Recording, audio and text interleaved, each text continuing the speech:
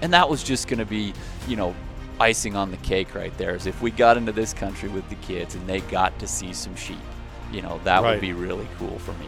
And it was worth every bit of the effort. There? He was in there. Oh. So he's right there. And you have a rifle on you, right? We got the scope set up, and I told my wife, I said, that's the ram we saw. That's that good ram. And I'm looking at it. I'm looking at my kids, and I asked them, girls, do you want to shoot him? And of course they're shaking their heads. Yes, let's take him. And I'm just thinking, oh my gosh, this is going to be great. I'm going to have my kids in these pictures with this beautiful ram. Right. Up in this wild country. Epic. Right.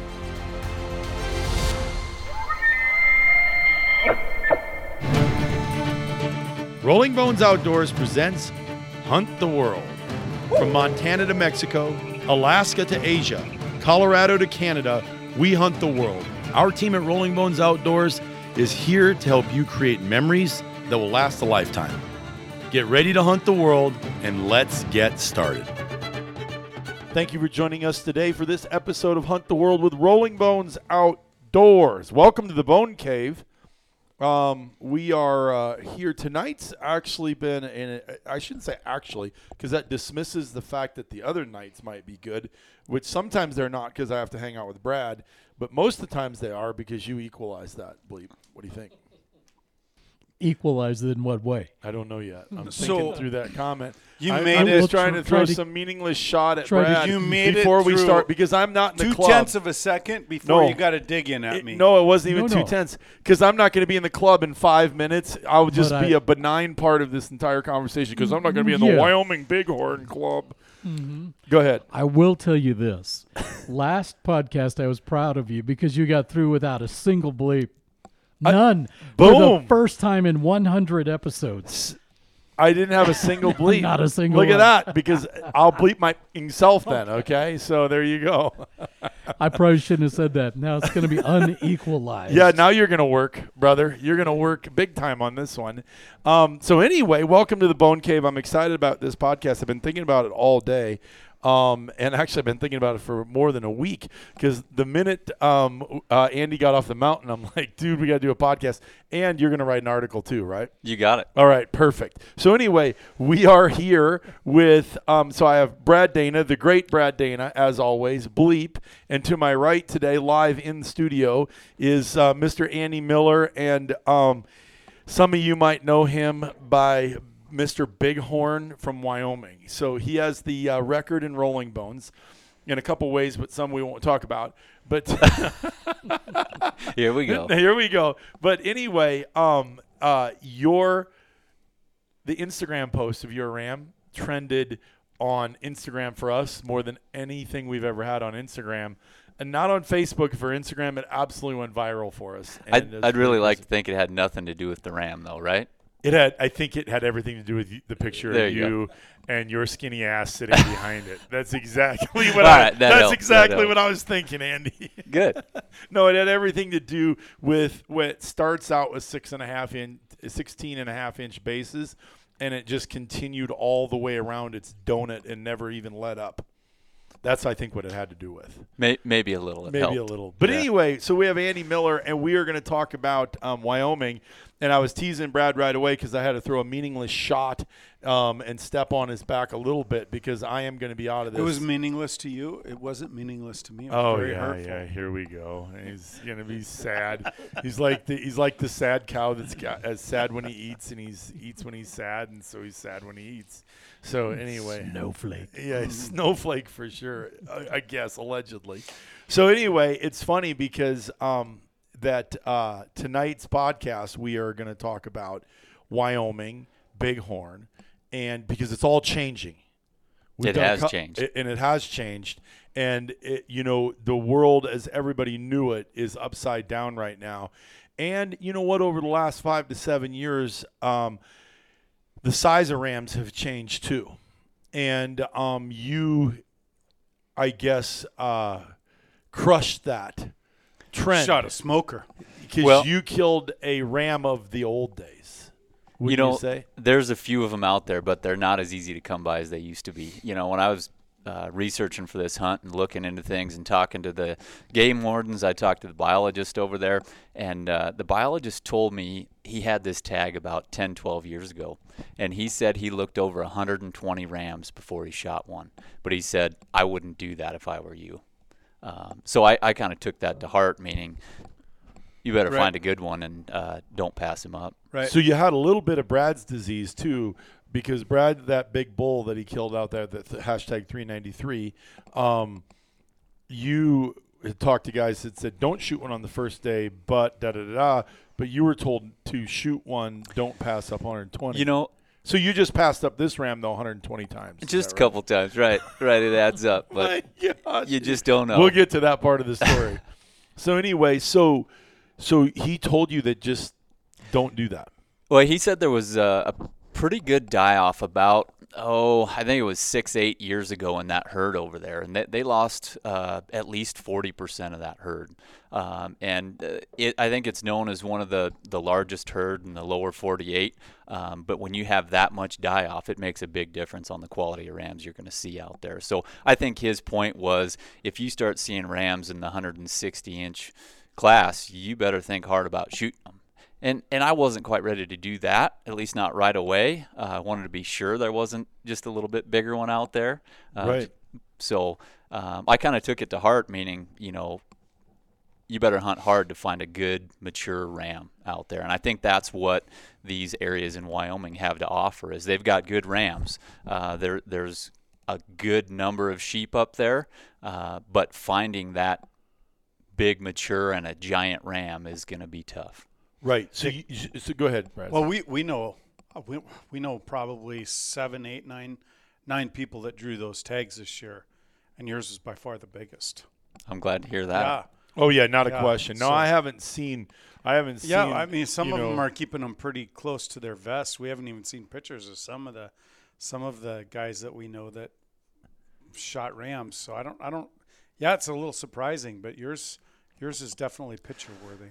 Well, we had 2 other guys in there opening day on this hunt, and they killed opening morning. We heard both shots. We found out later on, they came out of there and they were probably, it sounded like, mid 150 to 160 type rams, and they didn't waste any time as soon as the season opened up, and they laid them on the ground. So, a lot of the guys you heard them shoot. We did. So they were in a different drainage, but on the same side of the mountain. Correct. And you could hear the shot where you were at. Oh, absolutely. And they just not stumbled into your ram. No, I don't think they had, or they probably wouldn't shot. Yeah, there's not a question. No. Because was this ram living in a small pocket that you saw him in every single time? Very small. We saw this ram 4 different trips up there.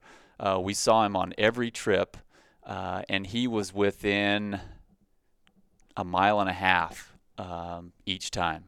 And actually, the first 2 times we saw him, he was in the same basin, same bottom, same hillside. Okay, so before we go there, let's back up a minute. How many years preference point did you have? 18 years.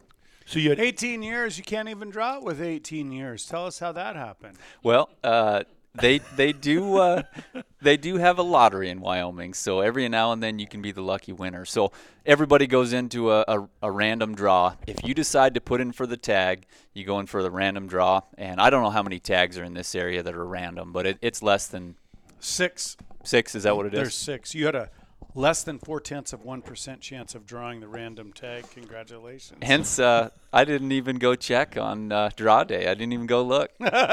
Seriously, you just went to work. Went to work. Yep. It was probably a week later before I found out I had drawn this tag. Yeah, because it was 24 to be guaranteed to draw that tag. Yep. 24 to be guaranteed, and you drew it with 18. Yeah. Wow. Got lucky. Good for you. 6 years of my life. So you didn't even go. So just so everybody knows that's listening to this, Andy lives in Sundance, Wyoming, and he is a big part of Rolling Bones and knows our history and our company and is a part of everything we're doing here, and is a dear and close friend. And so we usually like to hear when dear and close friends draw. And I actually, was it you that texted me? Somebody texted me and said, and I was like, "Are you?" Because the draw had been passed, and I was like, "What the hell?" I think it was, and you were like, "It got sent to me in the mail." Yeah. So what happened? I went to pick up the mail at lunch one day, and lo and behold, there's an envelope from Outfitters, and I think you hunted with him last year. Yeah. Jimmy. Yeah. I look at that, and instantly I knew exactly what it was. I said, I just drew my bighorn sheep tag. Right, because every outfitter in Wyoming they're prospecting. Oh, exactly. Immediately they're prospecting those tag holders because, well, their marketing depends on it and their income depends on it and everything they do. Absolutely. So one of our outfitters sends you a solicitation, basically. Right. Says, "I'll take you hunting," which good for them. It's a great letter. It was to the point. I'm really good at this. I'd love to take you out on your hunt. It's up to you. I'll leave it in your court, and you give me a call. So, I was really impressed with the letter and so excited that actually at the leads same me time. another question. As a resident, how many of those letters did you get? Because that's very tasteful, in my opinion. Oh, absolutely. Did you get a lot of them? It was probably another 5 or 6. No, I don't think it was that many. I bet 4 is what I got. Wow. I probably got more letters from taxidermists than I did from tag outfitters. Yep.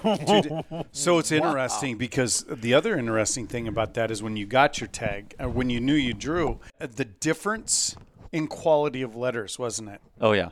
I mean, some of them was like, it was, Ugh.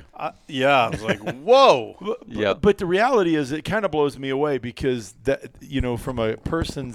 from a business perspective, and my brain goes, dude, if I had a resource and I had a target-rich environment as a business person, and I have only X amount of days to make my income and only X amount of tags to make it with, I'm going to try to separate myself from the crowd, and I'm contacting every individual if I have access to that individual like you. Right. And so you had 3 or 4 as it out of dozens of outfitters that do this. Correct. So you get the letter and go, dude, I drew a sheep tag. Exactly. It was So- happy day. You drew a sheep tag. Then did you go was- look? Yeah, I had to make sure. Whoa. I'm like, is this a mistake? Because you only had 18 points. 18 Took points. There was no 24 way to I be was going to draw. guaranteed in the resident pool, and it took 22 to really draw. At 22, you were going to draw. So you were but that could have put you back 8-10 years. Right. I knew I was at least 5 years out from realistically having a good chance to draw that tag. And so you drew in the random, which that's cool. 0.4%, though. You want to be the lucky, because Wyoming, even for residents, they only have 27 random tags. I think that's 27 round. Yeah, I tags think you're pretty close right there. for residents. So even at that, it's super hard pull. And there's 4. So you guys are going to take the 4 non-resident tags. So you're going to go from 27 to maybe 30, 31 tops. Yeah. But still. So you get the tag. What's the first thing you think?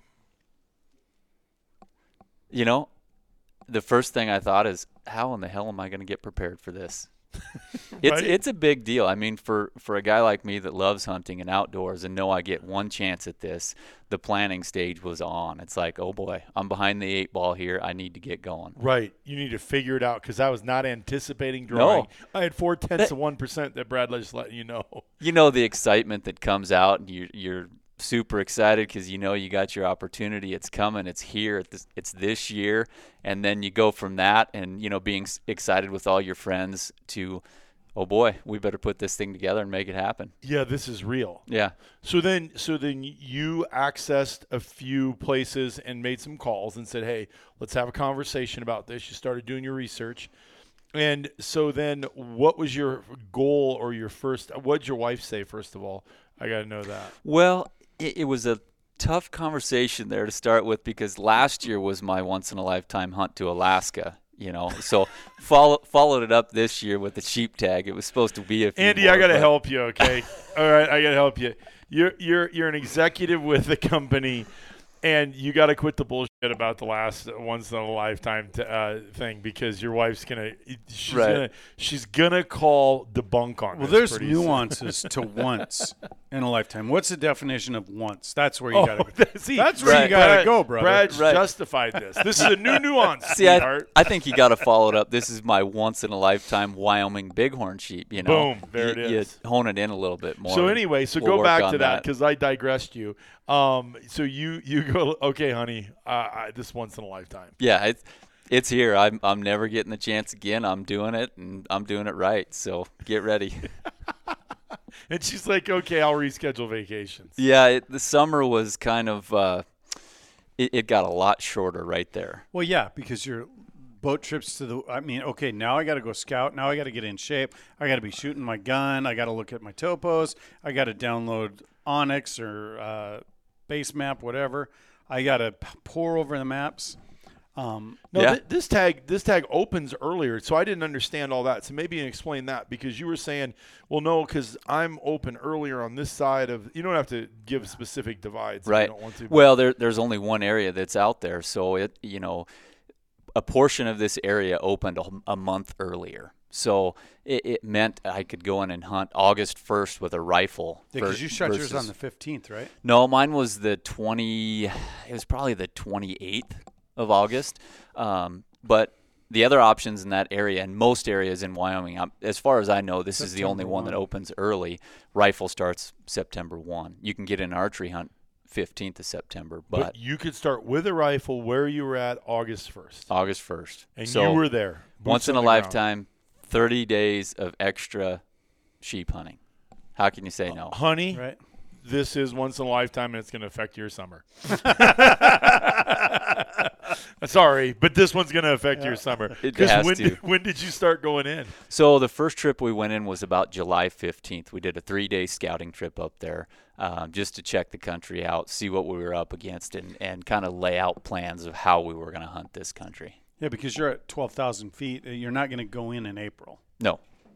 No, there's not a lot of access to this country. So July 15th, you're up there. Did you see sheep? We did.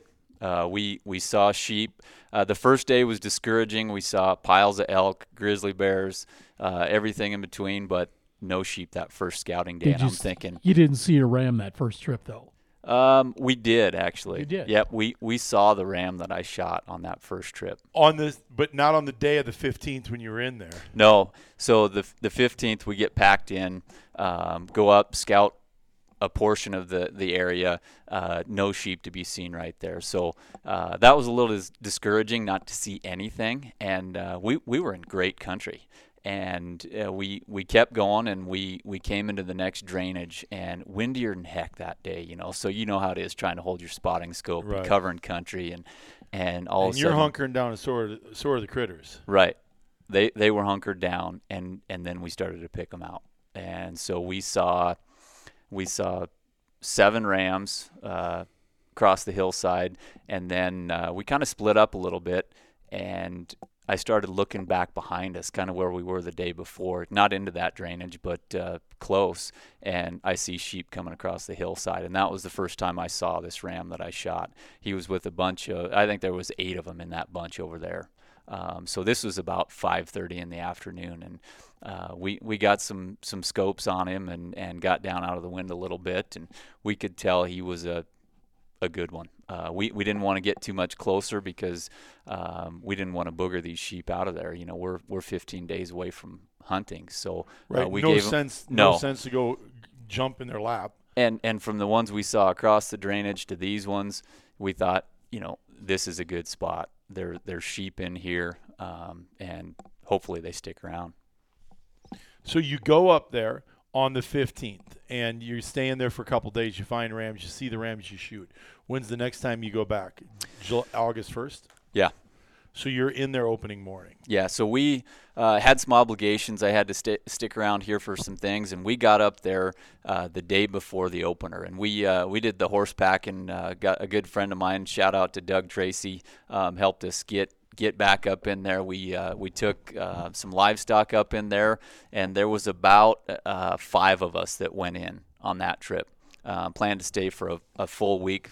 7, 8 nights up in there, and went right back to basically the same spot. And you're in a wilderness area, so as a resident, you can go in there, you can do anything Yep. you want as a resident. As a non-resident, you couldn't outfitter. go into that without an outfitter. No, you have would to have some sort of a guide. You would not be in sheep in this unit unless you went into the wilderness. Right. So it's required. Yep. For non-resident. Yep. You go back in there with some buddies, and they have horses. You get set up, and August 1st, that morning comes. You find him right away? No. Opening morning, we saw that band of rams, and it was probably not till about 9 o'clock that morning that we found them. And they were in a tough spot right away, and so we kind of sat on them. We picked a nice glassing area where we could cover a lot of ground, and they ended up bedding down way up in the rocks for most of the day. And, we were debating back and forth and just trying to get as good eyeballs on this thing as you could, trying to make a decision. It's opening day, right? Right. I don't get to do this again. So right. So you're not getting too excited. No, not too How excited. far away do you think he was? They were probably about 1,000 yards. Okay. So a fair distance. You're looking at 1,000 yards of the ram, just so everybody knows. You're looking at a big ram, a good ram, 16-inch bases at 1,000 yards. So with Mirage, it's you can definitely say that's a ram, and that's a good ram. But you're still 1,000 yards away. Still 1,000 yards away. You're not making a call on age rings at 1,000 yards. No. No. The other thing about this country up there that we were hunting is it's wild. This is where all your elk go to summer. And so one drainage up there, we had 70 bull elk in that drainage. So, and we're not talking, little raghorns and stuff. We're talking. No, this is big bull. This is a big bull 360, 380, boy. 400-inch bulls. Just beautiful, You're like, beautiful elk. holy Which is great to see until you're sheep hunting. And Right, you got to then think you're about, how am I going to get across here without blowing 100 head of elk out of this Right. And canyon? then they take all the sheep with them. Exactly. And so it got to be a little tricky in there, trying to figure out where you wanted to go, where you could go, what was going to be there. One of the only times hunting that you ever prayed not to see a bunch of big bulls. Hey, God, could you not have the big bulls in the basin today, please? So that's hilarious. So you see him at 1,000 yards, and you're like, nah, we're not going to. We know he's there. We're going to keep hunting. Yeah. So we actually backed out and came back around towards camp and decided we were going to peek back up over into another drainage that was close to where he was. And just as we peek up over that edge, my buddy says, look, here comes a band of sheep. And it was that same band with this rams in them, or that ram in them. So they're coming around towards us. So we're overlooking a grassy bottom, and they're coming around the rock bench out in front of us, probably at about 1,000 yards to start with. Single file line, one trail, coming right where we wanted them to come. And at that moment, my buddy looks over at me. He says, you got to decide if you want to shoot this ram or not. Yeah, otherwise we're getting out of here. Right. And I said, I want to get a closer look at him. And sure enough, it was pretty cool. They started coming. There was one spot where they disappeared. They had to cross over a glacier in there. Well, there was one ram at the back of this line that he was a good ram too. I would guess him probably the second best ram in this bunch of 7 rams. And they kind of disappeared down in there. But for whatever reason, they didn't want this last ram to come with. And all of a sudden they turn around, and we got to watch and listen to a couple of those rams butt heads. The most unbelievable sound you've ever heard. If you've never heard it up in a canyon, dead quiet up there, and it is a whack that almost like a gunshot that echoes down through the canyon. So I've never heard it, but I've heard that's why a lot of times they're not scared of gunshots. No. Because they hear that snap all the time when they're hitting horns. That's what I've heard. And so we were watching this. We had our spotters out. We're watching this, and you see them, face off with one another, and we're like, we're going to get to see a fight. And sure enough, they rear up and they smack. And at first, you're like, well, that wasn't much, because it took about, just like a gunshot, it took 2 or 3 seconds for that retort to come back and Right. hear it. Yeah, so, permeate, boom. Right. It's like, wow. Right. So we got to see him fight. You know, a couple of them banged. It was, I think, twice they banged heads. And they pushed that other ram out. The one ram after that, he left. He split off from the group and he was gone. The other ones started feeding up towards us in this meadow or this grassy hillside, and they got to about 450 yards right down below us. And I had decided at that point, this is opening day, right? One time in my life I get to do this. I want to keep hunting. And so they're feeding down there. And I knew he was a good ram, but we honestly hadn't looked over as much of this country as I wanted to. Right. So then you just made the executive decision and said, we're backing out. What did your buddies say? You know, Was Trampas with? Trampas wasn't on that hunt, but I had two other guys. I had another guy by the name of Andy Rhodes from Spokane, Washington. Great guy. Awesome to have along hunting with us, and he was good with it. He's you know, this is your hunt. I'm proud of you. This is what I'm glad we can keep hunting. He came a long ways to hunt, and he got to keep going. Do you think you would have had a shot at it? Oh, that absolutely. Day, the first day you would have. No doubt. Well, he was dead. They had so you were set up on him. Dead to rights. Yep. No problem. No problem. My other buddy, Chad Mason, he came and I think he was ready to go home. He was like, "What? You didn't shoot that ram? What are you doing? What are we doing here?" You know, and yeah, that's a bunch of unnecessary pressure you don't need from other people. I mean, you let him keep, here we you go. basically let him keep going, right? Right. I mean, I get it. That's what I did with my buddy too. I can justify. I said the only difference was when my buddy passed on a 393-inch bull elk screaming at 35 yards because we got between him and his cow, and I begged him to shoot it, and he said, "I don't think it's that big." And literally the middle of his beam out there, you can't get both hands around him. Right, you just can't do it. You want to make sure before you pull the trigger. Oh yeah, right? and then so all I said, it's not willy-nilly slinging bullets, right? Andy, all I said was just get out of the way then, because I can film this thing, so I can get some good footage of him screaming. Right. And Brad's sitting there going, "Gee, you don't have to be rude." No, you're rude for not killing a 400-inch bull right now. Okay? Right. So anyway, I get it and I appreciate it, but when he references that scenario, that's bullshit, because we know that you wanted to keep hunting. He was being an idiot. But anyway, we'll just move on. Right. No, don't kid yourself. I thought a couple of nights after that, was that a good decision or not? And yeah, but not really. Did you think that? Because wait, let's fast forward now. When did you? So then you went with them, but then you went back up with your wife and kids. When? So it would have been been a little bit like Brad. Now I'm thinking through this process. Right. Okay, go ahead. Because this is really a good story. So we finished that trip. We kind of got rained out, and we saw more sheep, but nothing worth going after or shooting on that first trip. And we had a lot of fun and covered country. But you didn't regret not shooting him? Not yet, no. Not yet. I still had almost 3 months to hunt. Right. So weather was good. We were coming back. Right. So the next time we came back, it was more on a whim. It was a midweek, and I was talking to my wife, and we had good access to get into this place and a good, comfortable place to stay before we went up. And I said, "Honey, let's go. Let's take the kids. When else are you going to get a chance to get into this kind of country and go check it out?" And when you say take the kids, explain to our audience said kids. So how old? I'll actually take a step back because these kids were prepared. My kids, I've got two girls, beautiful 8 and 9 year old girls. They're 3rd and 4th grade right now, so they're in the summer. But they were training with me most of the time. When I was going on hikes in the evening, they'd come along. Sometimes they'd ride in the backpack. Sometimes they'd hike. But they put on some miles through the summer with me hiking, and so I didn't feel too worried about taking them into this country from a exercise or hiking standpoint. They're troopers, but they're 8 and 9. So we went up in there, and That's Russian roulette. So anyway, go ahead. My wife was a little worried about grizzlies and 2 kids. I said, no worries there. There'll be enough screaming. They'll run the other way. But we went back up in there, and we decided to go do a day hike up into this country. We packed up.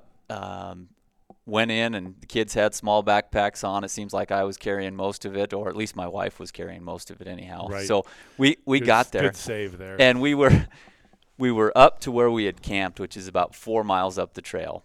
And we were hiking this hog back to try to get up to the top. And if you've ever been in that kind of country, you know that it gets steep, the rocks get slippery, and it gets a little bit sketchy in places dicey. where dicey's the right word. Well, it's even dicier with the inverse of age. Yeah. Well, and then there's going 8 and 9. And then there's a visual extreme that creates a over sensationalized awareness of where you're at. Because when you're on a hog's back, it's like, all right, that might be an 8-foot flat spot over there, but then after that, it's straight down, And so your brain's just spinning, and now you have your 2 daughters up there. Right. So your wife was really impressed with you at this moment. Yeah, so it got a little interesting for a few minutes there. So we're going across this one section, and we were almost there to where it got better. And my youngest daughter, God bless her, she started breaking down a little bit, like she was getting scared, and I could tell. And I looked down at her, and I said, Molly, we'll get right through there. And as soon as I said that, I looked down, and there's rams down below us. So she's crying right here, and I'm trying to talk her into going just a little bit farther. And while I'm looking down talking to her, I look right behind her, and I could see 4 rams, 3 bedded and 1 standing looking at us, 325 yards away. Well, if you ever needed to stop crying, that did it right there. She instantly stopped, and we're all looking at these rams. And so I'm took her mind off the fear of her surroundings. Right. We saw sheep. That's Right. what we came to see some sheep. And that was just going to be, icing on the cake right there. Is if we got into this country with the kids and they got to see some sheep, that would be really cool for me. Wow. And it was worth every bit of the effort. There? He was in there. Oh! So he's right there. And you have a rifle on you, right? We got the scope set up, and I'm like, I told my wife, I said, that's the ram we saw. That's that good ram. And I'm looking at it. I'm looking at my kids, and I asked them, girls, do you want to shoot him? And of course they're shaking their heads. Yes, let's take him. And I'm just thinking, oh my gosh, this is going to be great. I'm going to have my kids in these pictures with this beautiful ram, right? Up in this wild country. Epic. Right. And so I've got the gun out at this point. Good. And I've ranged, and we've got it set up. And How far? It was 325 yards. Oh, chip shot. Right.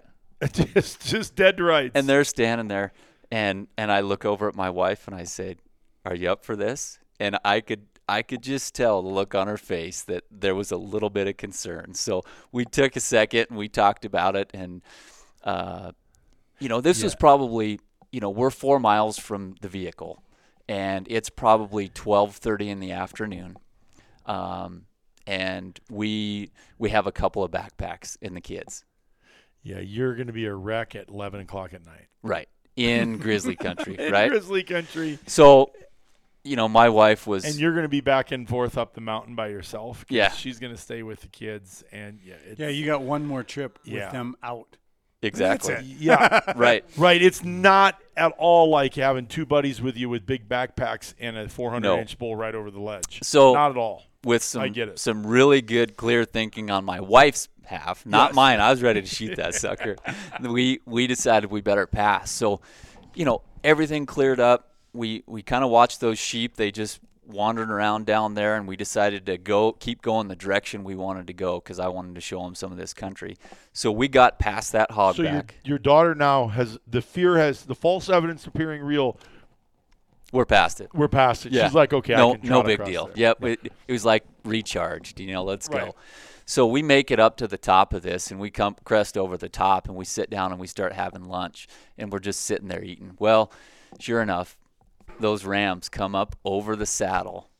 Right. No way. Right back down below us. Just like in the afternoon, 400-inch bull shows back up right across the valley from us. It's like the helicopter ram. I call Brian's ram in Mexico the helicopter. Brian, did you hear the one about? Yeah, because you've heard the when the guy died and went to heaven. You ever heard that one? No. He was in a flood. So, flood's coming. Guy's on a porch, and he says, boat comes flying by. And says, hey, get on. There's a massive flood coming in, tidal wave. You got to get on. He says, no, God's going to save me. So then he's on his roof. And another boat comes along, and he says, hey, get on. And he said, no, God's going to save me. So now he's on the peak of his roof. Chimney. And no, on the peak of his roof, and they send a helicopter, and he says, now God's going to save me. Now he's on his chimney up to his neck. And one last helicopter comes by, drops the rope, and says, get on or you're dying. You're 6 inches from being dead. Boom, guy dies, goes to heaven. He goes, hey, God, I got one question for you. Why didn't you save me? He goes, who do you think sent the 2 boats and the 2 helicopters? Right. It did feel a little bit like that. Yes. So right. that was basically third opportunity to shoot that ram, and we let him walk away. And Wow. Yeah. We it understand was this tough. because I was on a sheep hunt in Arizona or Mexico. And so I give Brad a lot of grief, but he doesn't bring this up. So on day 4, I pass a ram. On day 6 of a 7-day hunt, I pass a ram. Day 7, I pass a ram. Day 8, I pass a ram in the morning, and we're on extra days. And Brad's like, dude, you've heard the one about God sending the boats, right?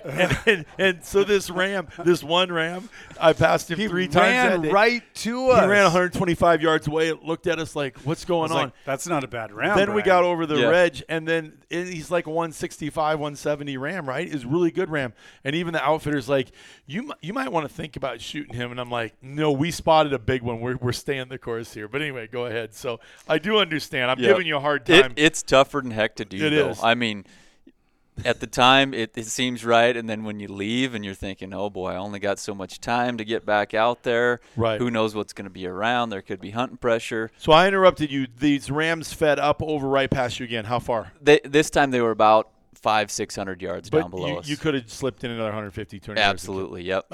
What did did the Rams end up walking down to the trailhead and sit in the parking lot? And did you shoot them down there? Where are we going with this There story? were a Come few on. questions about what are you waiting for? What's the problem here? So he sent me the picture, and then he calls me. I think we talked on a Tuesday or Wednesday.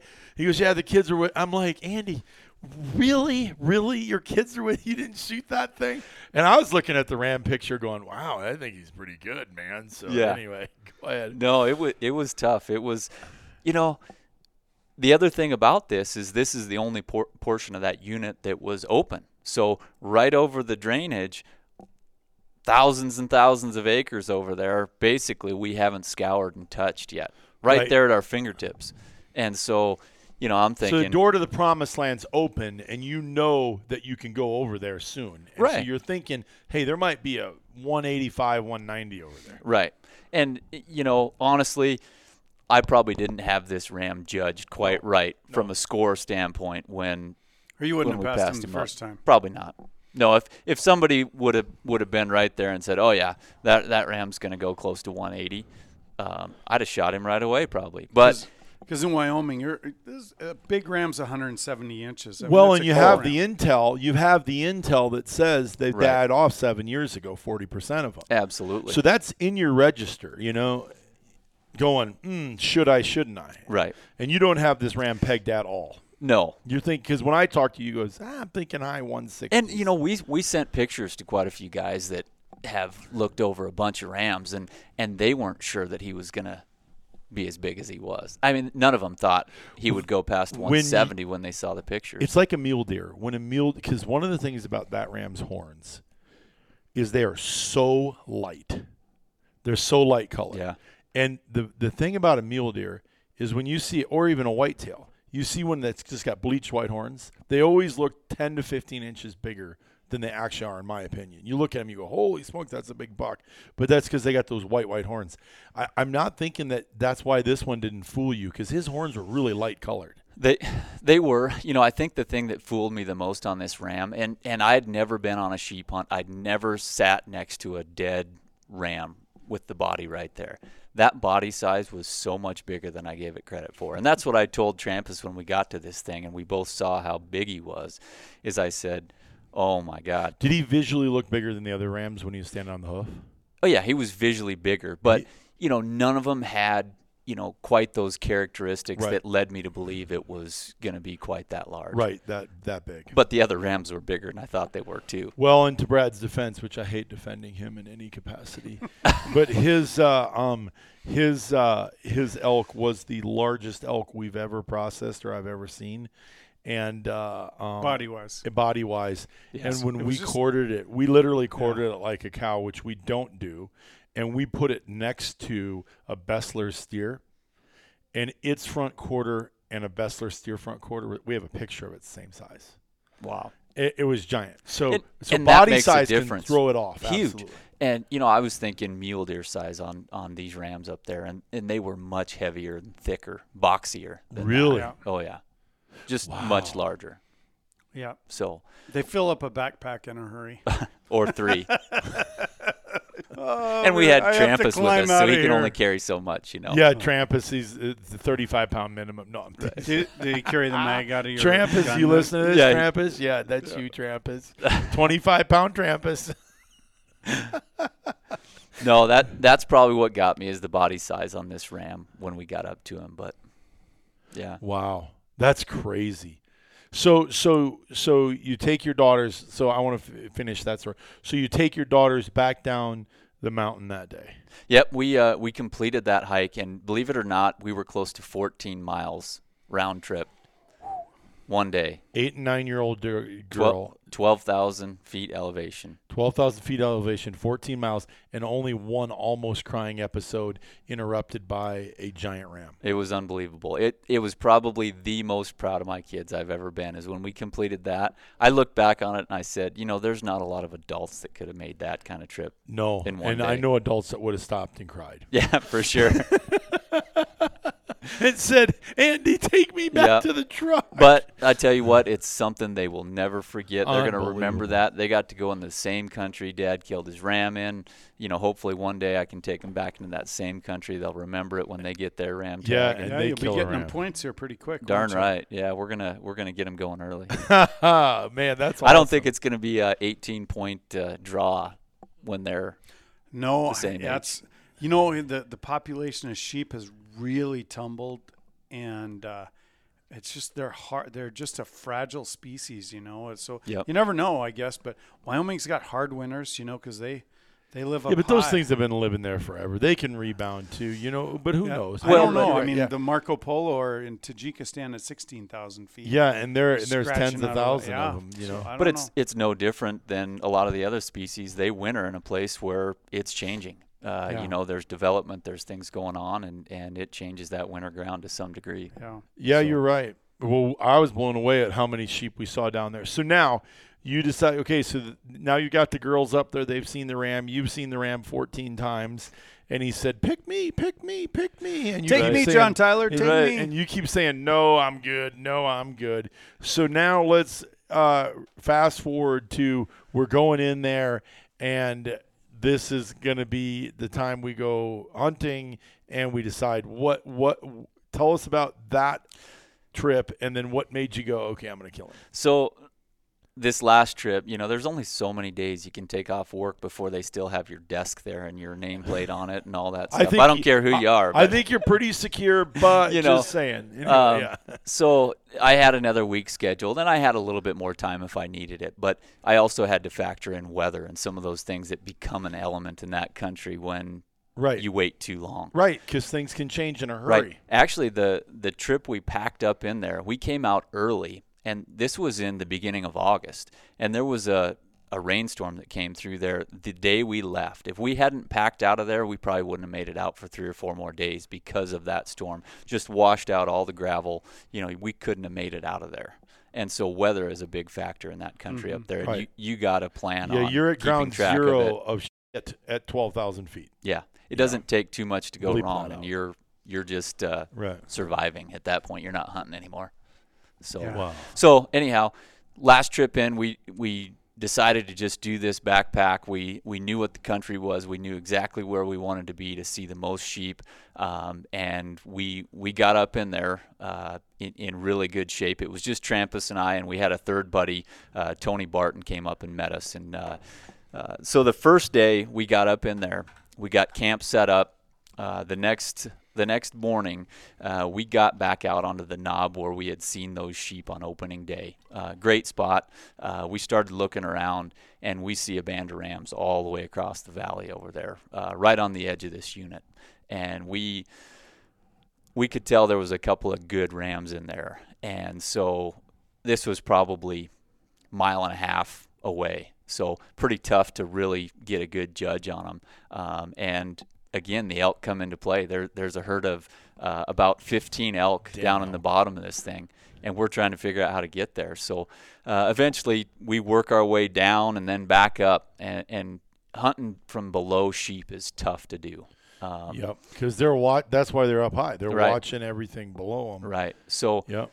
So we get over there, and we finally get close enough. We booger the elk a little bit. They didn't scare the sheep, and we got to a spot where we could kind of see them and get the scopes out and start looking through them. And there was some good sheep in there, some full curl sheep, but nothing better than what we had seen before. There was one in there that made me think for about 5-10 minutes that I better give him a closer look, and ultimately there was 12 rams in there, and we decided we'd keep on looking. So had you named this ram that you'd passed 14 times by we never put a name to him, but we certainly got pictures behind every trip we were up there to be certain that this was the same ram. Each time. There's not a question. No. He's got some distinct characteristics. Right, from the back. The unique thing about this ram, and we asked the biologists and stuff when we checked him in. I've got pictures from August or July when we started seeing this ram, and he had some type of growth on the back of his head in there, and it was almost like it was a plate back there or something, and I don't know exactly what it was other than the hair was thin and there was maybe some fat, some tissue growing back there. The first time we saw it, it was plain as day. The second time we saw it in there, it was covered up a little bit more, but you could still see the same character on it. And this is on the back of his head, not on the horn. And by the time I shot him, it was all the way cleared up, and you wouldn't have known it was there. But anyhow, there was enough things about this that we could tell it was the same ram each time. Which was pretty cool. Yeah, we built some good history with him. So you go in there, you see the ram, you got one that gives you a 15-minute consideration, right? Or that you're giving a 15-minute consideration to, and then you say, okay, those aren't the rams, and then you turn and find this other group. So we came back to camp, and that night the third guy showed up, and so we decided we were going to backtrack a little ways to actually the same spot that same hogback area. We were going to head back and hunt this side of the drainage to check it out. We hadn't been there on this trip yet, and I knew those rams had kind of circled around and kind of made this similar trek around the mountain, and so we loaded up first thing and went out. And we glassed the first basin and didn't see a whole lot in there. We did see some ewes and things back across the valley, but we kept going. We actually got to the spot where the rams fed down below us when I was with my wife and kids, and we started looking up, and you can hear it before you can actually see them, but you just hear rocks tumbling. And so above you? No, across the valley from us. So it's early in the morning, dead quiet out, and you just hear rocks tumbling. And so automatically you're thinking there's something over there moving around. Well, we start looking, and pretty soon pick out 5 grizzly bears over on this hillside. So there's 5 of them over there up in the rocks, just rolling boulders, eating grubs. They're eating moths up there this time of the year. And that's where we saw all the bears. And so we watched them for, a good half hour, 45 minutes, drank a cup of coffee. And I said, let's go ease up over and peek up over this edge. And we do that. It was only about 200-300 yards from where we were sitting. We peeked up over the edge, and immediately I saw rams down there. And so I backed up. I said, guys, there's rams, and I bet he's going to be in there. And so we come up over and, get glass. Did you know at that point if you saw him, you were probably going to kill him? I told myself with the history I'd built with this ram, I knew he was a good ram. He was worthy of taking. Right. And as much country as we covered, cool. There was nothing else up there that really struck me as this is a better ram. Because every hunter right now listening to this knows that once that decision's made, that you're on high alert. Because you're in kill mode, man. I'm getting bloody and packing my ass off all day long. Right. So he's just got to be in the right spot and give you the opportunity. Now the anticipation is like, Right. So it was great. We looked over. We saw the rams down there, and they had no clue we were there. The wind was good. The only problem we had is there's 5 grizzly bears on the hill right behind us, so that put a little nerve in the time frame of things, but it was open enough we could see them from where we're at too. And so we got set up, and we made sure everything was just right. You know, we had the range. We had time to get the Kestrel out and just make sure everything was dialed in. Right. Right. You had your Rolling Bones rifle all set up. It was all set up and ready to roll. So I saw that in the pictures. I loved it. Had my spotter on high alert, and these rams, you know, there was a few of them working around, but the one that Can I put that video on Instagram? Yeah, we can. I'm all right. I will. We came. You know, we sat there and got set up, and we looked down, and the ram that I wanted to shoot was bedded up in the shade against a boulder. And there was another really good ram right next to him. The cool part about it was a third ram came and bedded on the back side of him. So I had 3 rams lined up, and we'll have to show you some of this footage too. But so 3 rams all facing the same direction in that shade.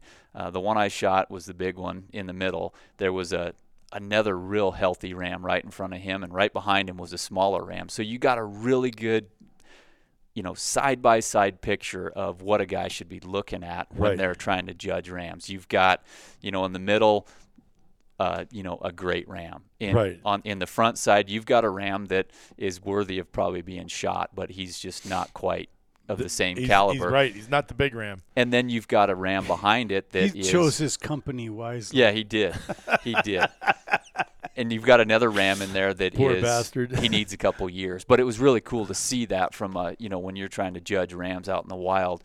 You know, they all have the same shape. The length on their horns is pretty similar, but when you start looking at the mass difference between them, that's how you really tell. So you were like, this is it, I'm doing it. Right. You're all set up. You had all the time in the world. You took all your time, got the video set up. Got the video set up. Did you dry fire a couple times? No, I didn't get that far, but I made damn sure I was ready.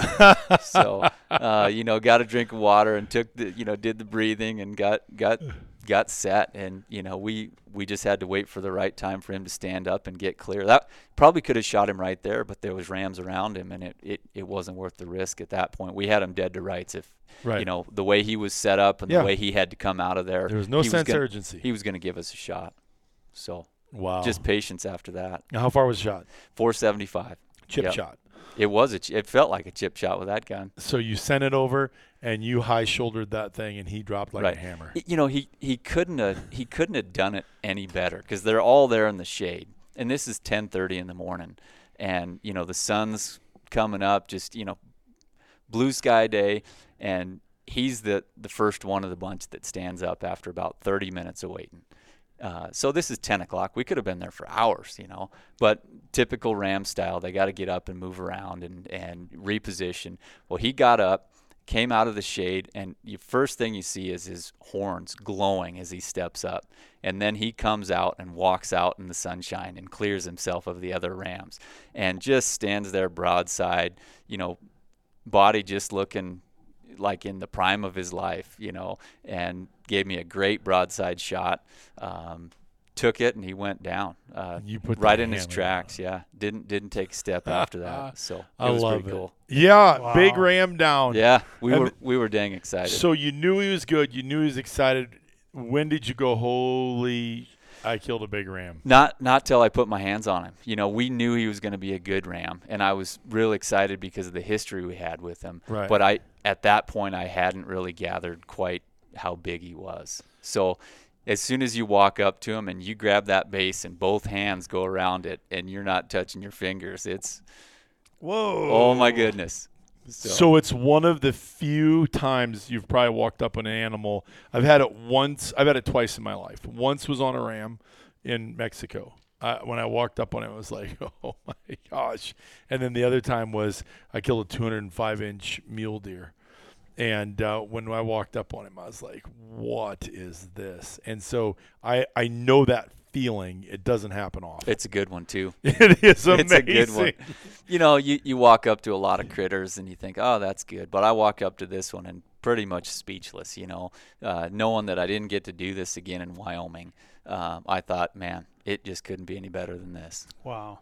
Wow. Well, that's good for awesome. you. Yeah. So then you guys take a bunch of pictures, and you and Trampus are amazing with the camera anyway. So you got some great pictures. We'll put some more on Instagram here when this airs. So if you're listening to this, go check our Instagram out. It's Rolling Bones on Instagram. You'll find us Rolling Bones Outdoors, and we'll have a picture of it on there. I'll feature a bunch more, which I didn't put on, but I'd like to get some more too from you because you got amazing photos. What was the altitude that you killed him at? You know, he was or elevation. He was just under 12,000 feet 12,000 when we killed him. Yep. Wow. Yeah, we were up there. We were right at the base of the peaks. So no trees hanging out where you were at. Nope. Thin air. Thin air. Good for you. And what did it take you 4 hours, 6 hours to get him out? It was a good pack out. You know, we had 3 guys there, and going back to my wife's comment, she was right. You got to say that every now and then, but my wife was right. It would have been heck trying to get that thing out of there with our 2 kids because there was 3 experienced guys, and it took a while. I mean, you're caping, you're cutting, you're being careful. Yeah, it takes 2 hours by the time. Are you full body mountain? Pictures and then cape them out. And you didn't. Just shoulder. Out. But I mean, you think about it between deboning and trying to get it down to the weight you're in your pack. It's a lot easier job when you had 3 knowledgeable guys there doing it versus it would have been me. Yeah. And so we would have been hours and hours. Plus, did the grizzlies show up? You know, the ravens started circling just as we were leaving, and those bears and those ravens hang out together. And so we knew it wasn't going to be long, but no, we didn't have to deal with the bears. Plus, it was daylight. You know, we got it finished up, and we were probably headed out of there by 1 o'clock. Oh, really? So you were off the mountain because you had lots of light at that time. Yeah. It was staying open till 8:30, 9 o'clock. Yep, it was good. So we got back off the mountain in daylight in good time to get him hung up and have a steak dinner. So it was good. Wow. That's awesome. What a story. I love it. Congratulations. Well, hey, this is a good time for a break. Today's episode has been brought to you by British Columbia Winter Wolf Trapline Trip. That's a lot. British Columbia Winter Wolf Trapline Trip. I'll just say that a few times because it sounds cool. Anyway, this Trapline Trips, the Trapline Trips. The Trapline Trips, is this a joke, although how this is written? Anyway, I won't read that. No, Trapline Trips and Lynx hunts are available. The Trapline trips and Lynx hunts are available from early December. Well, what the hell? Is it a lynx hunt or a Trapline trip? So anyway, no, I get what they're saying. Trip the trap so and the trip, the Trapline, and the trip and the Lynx and the Lunks. So anyway, this Trapline Trips and Lynx hunts are available from early December to mid-March. So every past trip this outfitter has done has had multiple catches with their personal best being 14 wolves, 2 wolverines, and a lynx in 5 days. This is a 5-day adventure. They say shot opportunity 95%, but this is the Jeremiah Johnson. This is in northern British Columbia. Yeah, there's no shooting on this. Nope. This is when I say shot opportunity, that's what you're going to read. On a sled and you go and run the trap line. Yep, that's cool. What you're going to read. Shot opportunity is 95%, which means harvest opportunity, is 95% on this. This is in an amazing, epic area of northern British Columbia in Canada. It's north and west of the Toad River. So those of you that are British Columbia, Northwest Territory guys that like this, that have done a lot of reading, the Toad River is a pretty infamous place, and it's pretty cool. This is $5,000 meals, lodging included, and it is an amazing adventure. You are in a remote cabin. You will be running snowmobiles in and out of the trap line every day. And you will be the benefit of seeing visual mountains everywhere. This is in the mountains, and if nothing else, it's a crazy good snowmobile trip. So I think there's a lot of people that just buy, these ecotourisms, do a lot of the snowmobile trips up into the mountains. This is a fully kitchen. It's a full kitchen, home style, meat and potatoes every meal. You're up early, you're out before light, and you're back after dark. You'll be checking trap lines all day long. And it'll be leg hold, snare, and conibear sets. So you'll be getting an education throughout this. And the outfitter does stagger these trips 2 weeks between, so you have good, fresh areas that you'll be running on your trap line. I think that's imperative for people to know. This is the Jeremiah Johnson adventure right here. And your skin agrees. Pilgrim. So, yes. So, go to hunt number RB7462-05, RB7462-05. So go to rollingbones.com, click on dashboard, go to adventures, and it will be prompted to look at them 2 ways. Browse by category adventures, click on adventures, put in RB7462-0 in the search bar. It'll come up and you can see it for yourself. What's the title of this again? British Columbia Winter Wolf Trapline Trip is the Toad title. I just wanted to hear you say it again. It's the beginning of the description that's a bitch to read the way it's put together. Yeah. Dingle. We'll put the link in the show notes too. Yeah, so the link will be in the show notes, and you the can animal read link, or is it the links link? Yeah, exactly, Yeah. exactly. See, the link to the links. the link to the links. Anyway, it's gonna. You know what? It's gonna be a great trip because I'm actually gonna do this one, and not that I'm actually because we've been talking about it for 4 or 5 years. But I love snowmobiles. I love the dead of winter. I love trapping. So this would be the epic for a kid that had a trap line in Iowa. This would be like the coup de grace to go out there and do this. And I think we should get the group together and go do it. So anyway, yeah. So if you haven't already, go over to rollingbones.com. Check out our membership. We are an inclusive club, not an exclusive club, and we have a membership for you. Our most popular is $150 a year. That's right, $150 a year. And that includes unlimited concierge service, unlimited hunt plans, and unlimited states and species, and also for your kids. If you have minor kids, we want to take them hunting. We want to get them into the great outdoors, and we would love to help you start building an application and point strategy. Hunting is becoming more and more of a limited commodity every day. And as Andy was just saying, 18 years, and you had 0.4% draw odds after putting in for 18 years. And to have max points to draw it regularly, it would have been another 5 to 7 years. at least? So, it's crazy because what if your dad would have started when you were 12 or 14? I mean, how crazy. I mean, I think of that all the time. You know what I'm saying? Well, here's the difference for me is if I'd have started at that age, I could have got 2 sheep hunts in my life. Yep. In your home state. Right. Crazy. Yeah, because you qualified in the once in a lifetime. They changed it to once in a lifetime. By the time I qualified, Yep. because I didn't start when I was 12 years old or 14. Oh, yeah. So I probably would have drawn, 6-8 years ago before they went to once in a lifetime. Right.